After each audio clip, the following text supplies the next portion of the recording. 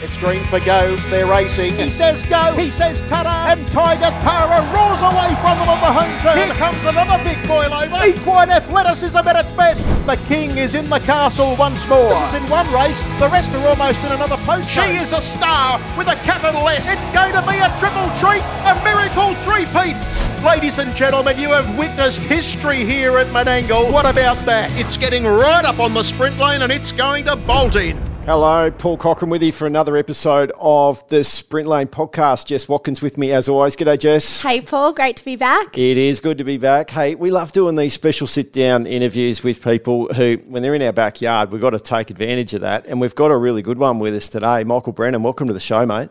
Afternoon, guys. How are we? Mate, it's fantastic to have you. You're all the way from the west. Yeah, long trip across, but time's coming close to an end now. So, mate, it's just about, you said afternoon, it'd be getting out of bedtime over there in Western Australia at the moment. Just about. Hey, Jess, Michael Brennan, OAM. We don't have people with OAM on the end of their name very often. That's it. Very, very special to have a Michael Brennan OAM here with us today.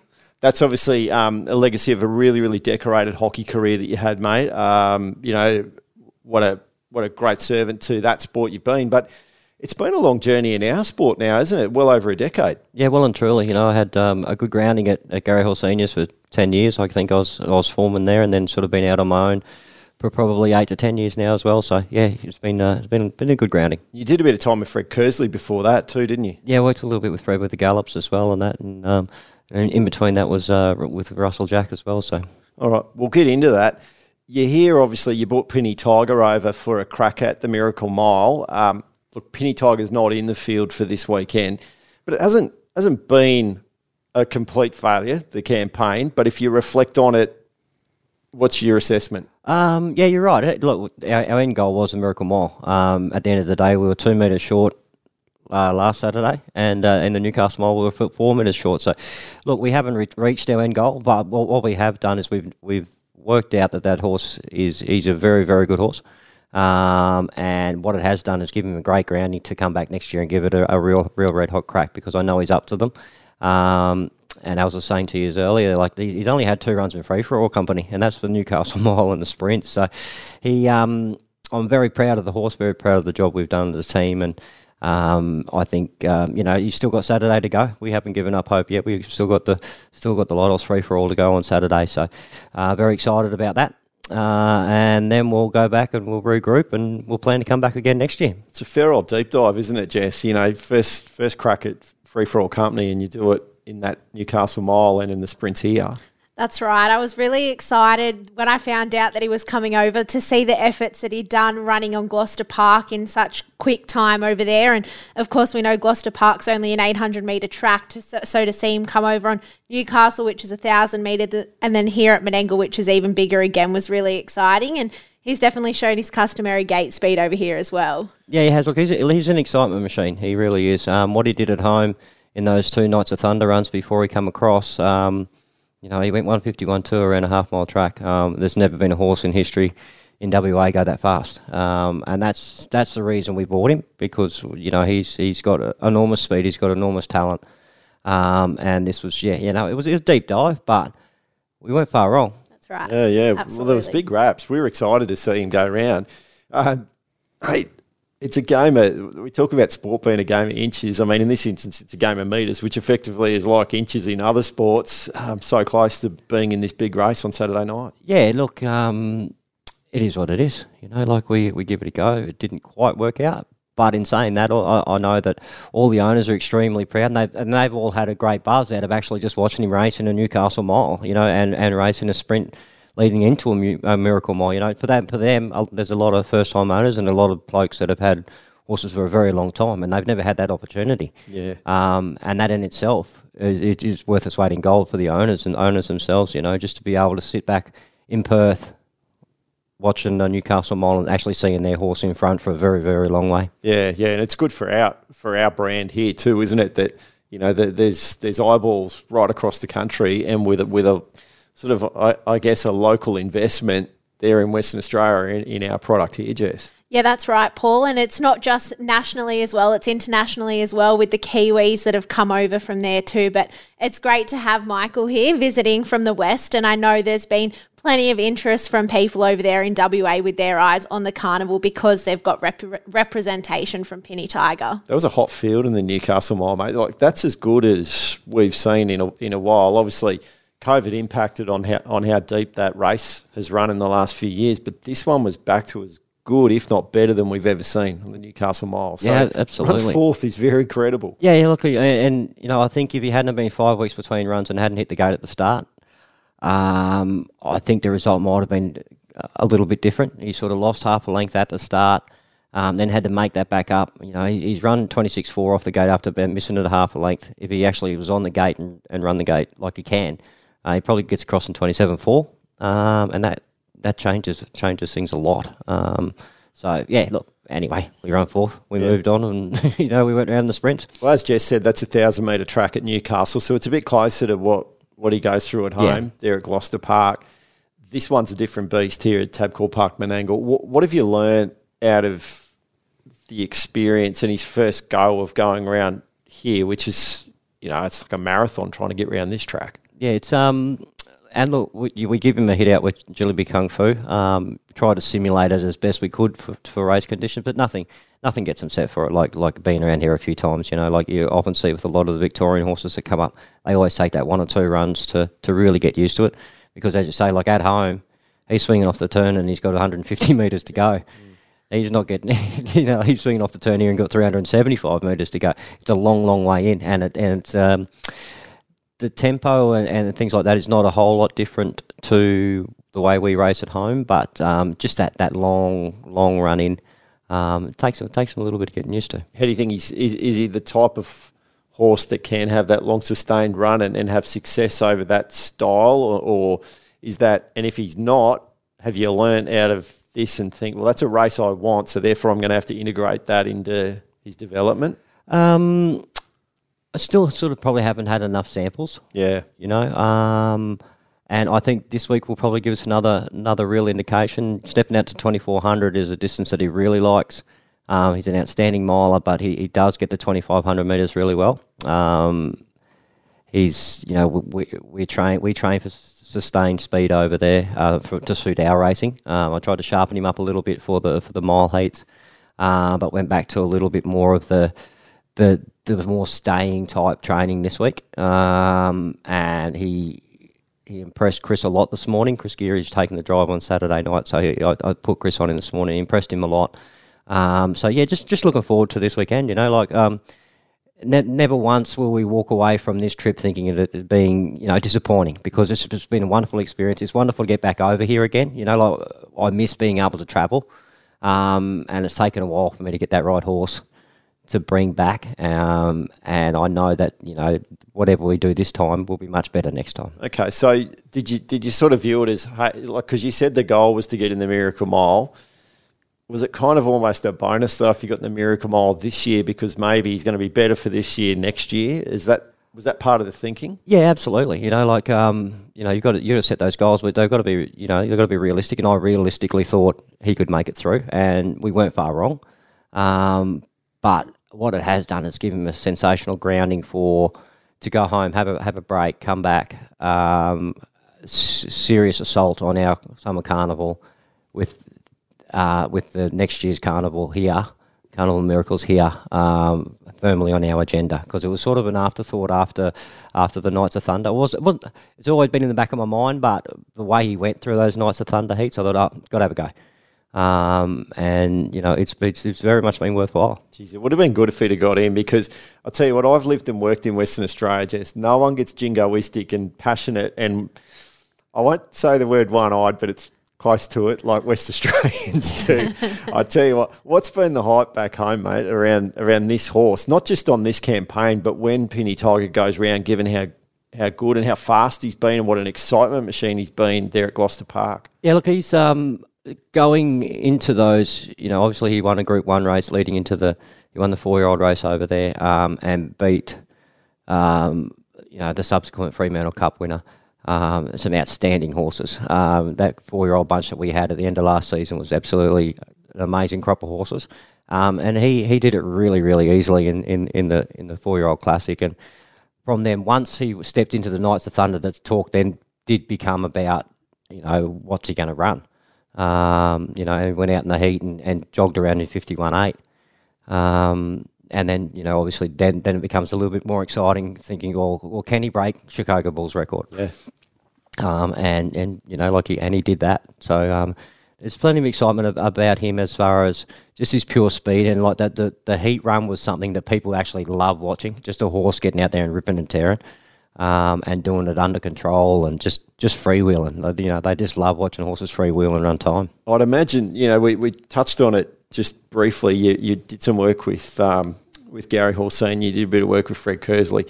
Back then, when you're trying to crack into the market, you're ringing people saying, "Do you want to drive my horse?" or something like that. I reckon it might have flipped a little bit. You got a few drivers contacting you saying, "When do I get to go on this excitement machine?" Yeah, well, over here it's sort of been, I wanted to lock in someone straight away, and Jimmy was sort of my man. But I've had a couple of messages from a few guys when, obviously, we've been boppins in this that day, so.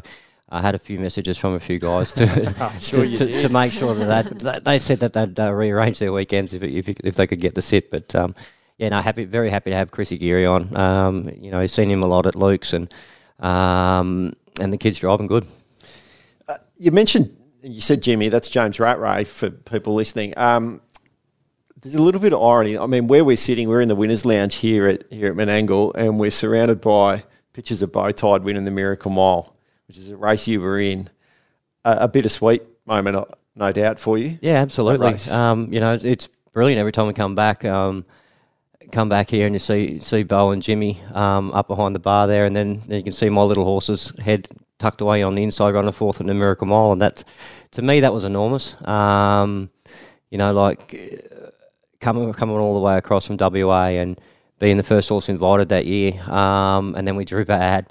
But just to run, you walk away from that going, just run fourth in a Miracle Mile, and it was the same as the way we walked away from Newcastle the other night. It was, we were disappointed we got beat, but I turned around to one of the owners who flew across from Perth. I said, Kimbo, we just run fourth in the Newcastle Mile, mate. And to me, personally, that's just huge. That's huge. Yeah.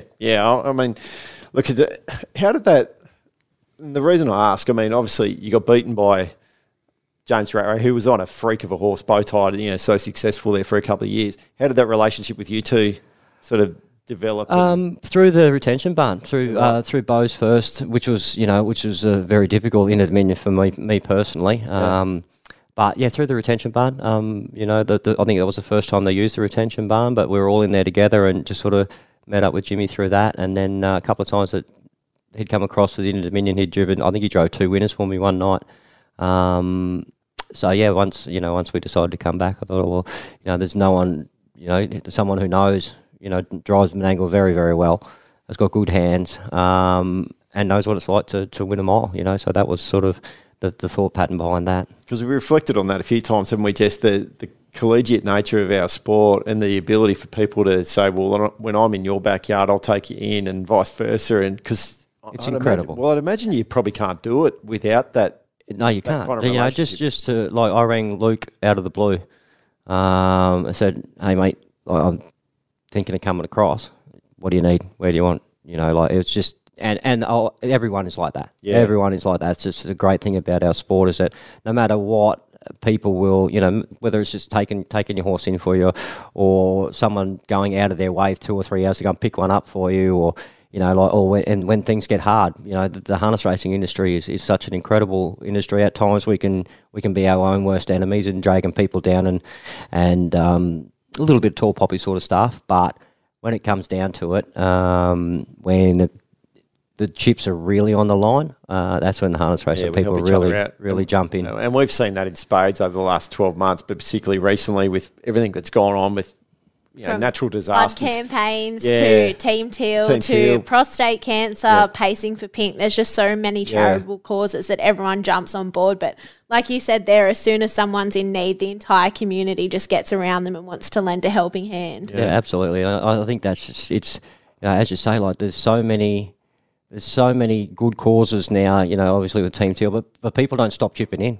They're happy, they're happy to put whatever in they can, continually, and I think that's just a wonderful thing. So just these pictures. So for those who can't, so we're looking at photos. So you're in that photo up there in 2013, right? Yep. So that's you running fourth there. So this one here, 2014, you said was a tough year. That was a tough year. Yeah. That was a tough year. You're referencing I'm victorious. Yep. Yeah. How have you? So things obviously the horse was badly hurt. Yeah, it was a racing incident. That race. And I still, I have to drive past the City Uni sort of every day on the way out to Luke's. And that road brings back horrible memories for me. What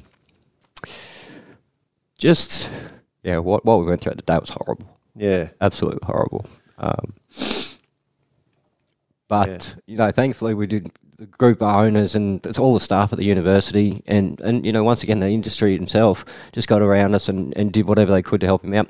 We spent a good 3 months at the Sydney Uni and then he spent another 3 months in rehab and then we drove across and picked him up, took him home, and at the moment he's as fat as a pig living with his when he first come to Australia, come to Perth, he was in a paddock with a horse called Pancho Maguire, and they never left each other's side, and the pair of them are still living at our place. They got a 20-acre paddock with a beautiful big lake, and he earned his spot, but he's just loving life. Isn't that nice to hear, Jess? It's amazing. You always hear these fantastic stories of how the horses are more than just horses to everyone in this sport. They have such a soft spot for them and they hold such a special place in their heart. And, of course, he took you on probably some of your highest points in this sport, 22 wins from 34 starts.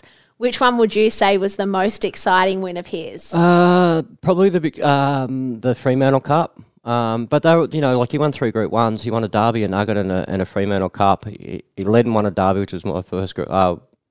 It might have been my first Group 1. He come from last in a Golden Nugget, and he chaired up in a Fremantle Cup.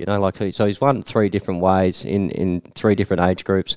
But the Fremantle Cup was probably the one that stands out to me as his best win because we'd been over here. We went to the Victoria Cup. He got knocked down in the Victoria Cup. I had 3 weeks to get him ready for the Fremantle Cup, and he went from the Victoria Cup, no run, straight into the Fremantle Cup, chaired up and won. That was pretty cool. But yeah, every win that we had with him was really special. It's the same with every other horse we've had come through the place. I've always said, the day I stopped cheering one home, whether it's a maiden at Narrogin, whether it's a Group 1 race at Gloucester Park or a Group 1 race over here, the day I stopped cheering one home when they win is the day I got to give it up because it doesn't mean enough to you. He had some very special moments for us, but there's a lot of other special little stories that go along the way with a lot of other horses that had 1/100th of his ability. That's the cool thing about harness racing is every winner has a story. Yeah. They've all come from somewhere, and there's always something that's, we have, we don't have photos on the wall anymore, but you go back and watch replays every now and then, and a maiden at Pinjarra, we've got one at home called Dr. Catherine. It's taken me 2 years to get to the races, and it's mad. It's silly as a wheel. We've done some really left field type stuff with her, with the gating and all that sort of stuff, and she won on debut by 30 metres. And that they're exciting wins because what's gone into the horse to get him to win that race. They all hold special memories. It's not just the elite ones. Yeah, the incident, mate, obviously very raw and tough to talk about, and memories. What was it about it? Was it the fear that the horse was going to pass away? Yeah, it was more that. Yeah. On reflection, 2 weeks later, you start thinking about, that's probably him done for his racing career. We knew, once I got out to the university that was it. There's no chance of him ever coming back. And they said, there was a couple of different options for us. One was a little bit of a risk to his life. I said, don't even worry about that one. Just save the horse's life. That's all I want. And credit to the vet staff that they just, that thing about him was the next day, he'd come off the table, next day he'd licked his bin and was just had his head over the barn door calling out for more food, that was him. His best life. It was a tough day. It was a very tough day. But you've got to have, not that you want those lows, you've got to have those lows to appreciate the highs and appreciate everything that goes into the sport. you know, and it wasn't just me, you know, like it was the owners and, you know, the drivers and, you know, and a lot of other participants that saw what happened after the race that, you know, like it hurts them as well, you know. It wasn't just me. Can you imagine, mate? Because you take them in like you know, their family, don't you? Yeah, absolutely. And when they're successful, obviously. Well, you spend so much more time with them because you're going away with them. Successful, yeah. You know, one-on-one and that. And, you know, even this horse now, like, he's always sort of been a bit of a, like Penny Tiger's always been a bit of a loner, doesn't like a whole lot of attention and etc. But being over here, the Cat and the twins, and like you never would have been able to lead him up to the barn on the back of pushing a two twin stroller in front of you, you know. Yeah. But now he comes up, he sniffs the boys, he licks the boys, you know, like they develop and they become more comfortable and they become part of the family. And he's actually just turned into this super cool little horse. That's cool. I spoke to Steve Turnbull last year when he got his 4,000 wins, and we reflected on life in racing, and he said, and obviously, you know, they've got favourites within there. You know, and he said, old Sox, he said the beautiful thing about Sox was he became part of the family, but he allowed them to travel. Yeah. And he said they saw the country, and in fact they, you know, took him overseas as well by being able to, through the horse. And the horse then becomes the centrepiece of almost like the family dynamic. Like it sounds like there's a bit of that going on with you guys. Yeah, well and truly, and that's what they do. You know, like it's very rare for a very, very good horse to be not that way. Yeah. You know, like the reason that they're so good is because they're so intelligent. They know how to use their body in the right ways. You know, they look after themselves when they need to look after themselves. You know, they put in when they need to put in, and they're, you know, like, and that's the really cool part about training is working out those little idiosyncrasies of each individual horse and finding out what you can do to make them better. You know, like it's continually up to us to make them better. They can't tell you. Yeah. And that's sort of, you know, like Fred Kersley was always one. You'd always just see Fred just looking at him and you think, wonder what that silly old bastard's thinking. But that probably separated the really good ones from the others. 100%. They just knew, you know, like he just instinct. Knew. Yeah. And it's it's experience. It's years and years and years of experience and years of stuffing things up. Yep. But more often than not, they get it right. So that's a really cool part of training. Do you think you're getting a bit of that about you? Like, and that have you got better and better? I've got better at it, absolutely. But you know, it's one of those things when you surround, and I've said this in past interviews. You know, I worked for a Hall of Famer in the gallops in Fred, and also, you know, his trotting feats. You know, everyone knows about them. Yep. I worked for Gary Hall Senior, Hall of Famer, and I worked for Russell Jack. Learnt my skills off Russell, so I believe I've done my apprenticeship under Russell Jack, who I believe is the greatest horseman I've seen. Fred Kersley needs no introduction, and Gary Hall Senior, who is one of the greatest conditioners of horses I've seen. So if I didn't pick something up, I wasn't trying. Pretty good box trifecta, that one. Very you've got to be a impressive. deal if you don't pick things up when you're working for them. So it's, and even being away now, just watching the way Luke operates, you know, and other times I've been away, you just go to different places, or even when people come to us, you know, like just seeing the way things are done differently. Like there's no steadfast rule with training horses. No playbook. Yeah. And that's I find it really exciting and really challenging just to sit down and talk to people about it. You know, at the end of the day, I think most of us in the game are just fans of the sport and fans of the horse, and I think that's a pretty cool job. Yeah, absolutely. Geez, mate, for a hockey player, you sounded a bit like a horseman. So what are you? Like, what are we? I mean, we should reflect on your career. You played hockey for Australia 134 times. You scored 53 goals for Australia. They're good numbers, Jess. Very, very that's impressive. Good numbers. Yes. And there's a gold medal from the Olympics. I don't know if you know, Jess, but Michael certainly does. We had this giant monkey on our back when it came to Olympic sports, and it was men's hockey. Right. And Michael and some very, very talented people started a dynasty, really. I mean, we've been brilliant ever since, haven't we? But, you know, it took a lot of hard work to get to that gold medal in Athens, and what a moment. It was just brilliant. How do you reflect on winning a gold medal, mate, at the Olympics? Yeah, look, it was and once again, mine's a a bit of a different story because that's sort of the way I roll. I like to do things and stuff things up and dig myself out of holes, and that sort of makes life, interesting and enjoyable. But